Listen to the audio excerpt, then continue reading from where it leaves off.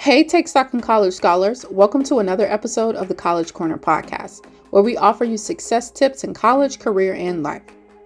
We can never talk enough about this one thing that impacts all of those aspects for our Take Stock in College Scholars: stress management. I'm Dr. Shawn McGrimmage, Associate Director of Post-Secondary Retention and Student Support. And in this episode of the College Corner, we're covering some much-needed stress management tips for college students. It was a difficult first semester for me as a doctoral student. At the time, I felt as if my schedule was so heavy that I could never move ahead or feel in control of all of my school, career, and life responsibilities. I spent all of my physical energy working full-time while pursuing a full-time doctoral degree. I sacrificed every point of my social life and well-being in order to work those long hours. I took action as soon as I understood this type of stress was not good for me. With the resources at my disposal, I discovered that I needed to prepare and arrange my time even better than I had previously. So, what is stress management? Let's talk about it. Stress affects us all in various ways, so we want to make sure that you have the options to best manage your stress throughout your college journey, career, and life. First, we will take on stress management for the college chapter of your life. I'm sure you have already experienced some form of stress in school, whether it's anxiety regarding the pandemic and campus adjustments, meeting course deadlines for assignments, or handling conflict with your peers. There are several college-age stressors that we could list, but it's better if we focus on managing them. One way to manage your stress is to identify your main college stressors. If they have something to do with deadlines or getting assignments in on time, take a moment to do a self-assessment. List your main tasks throughout the day and how much time you spend on them.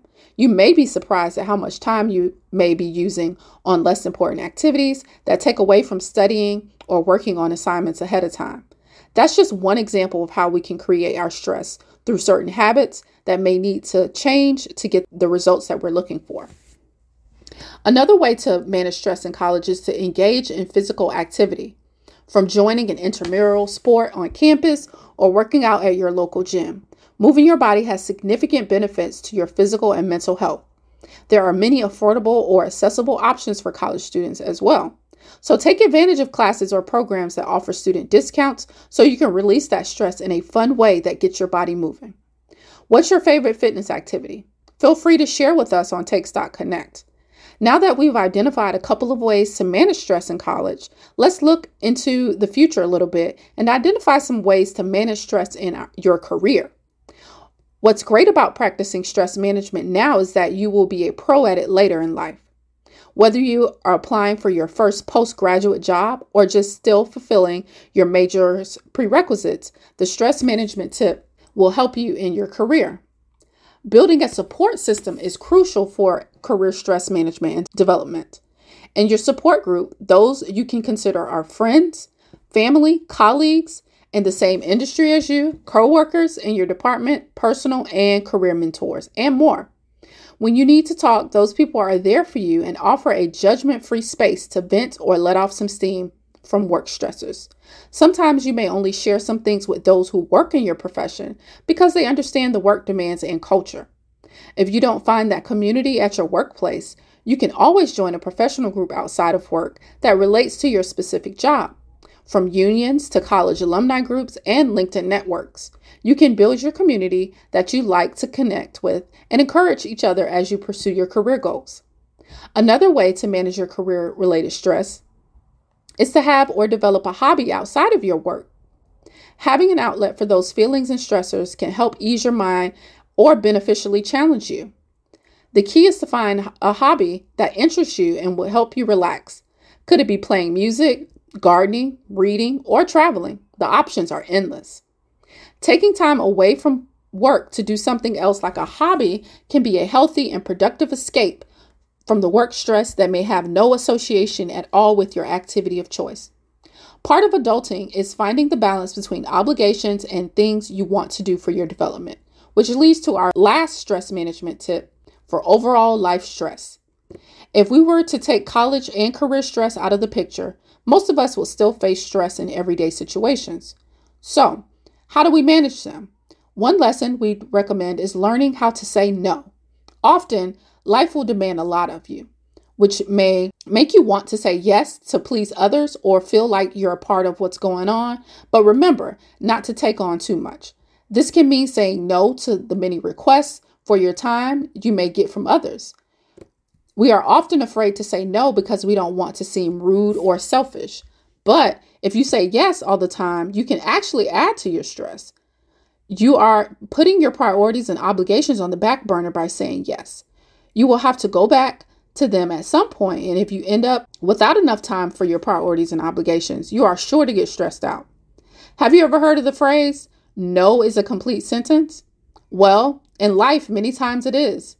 People's response to your no is their responsibility, not yours. Saying no to certain things to prioritize your needs is a form of self-care. There are easy ways to respond no. Just let the other person know that while you appreciate them asking you, you cannot take on their requests. Be honest, be kind, and be consistent.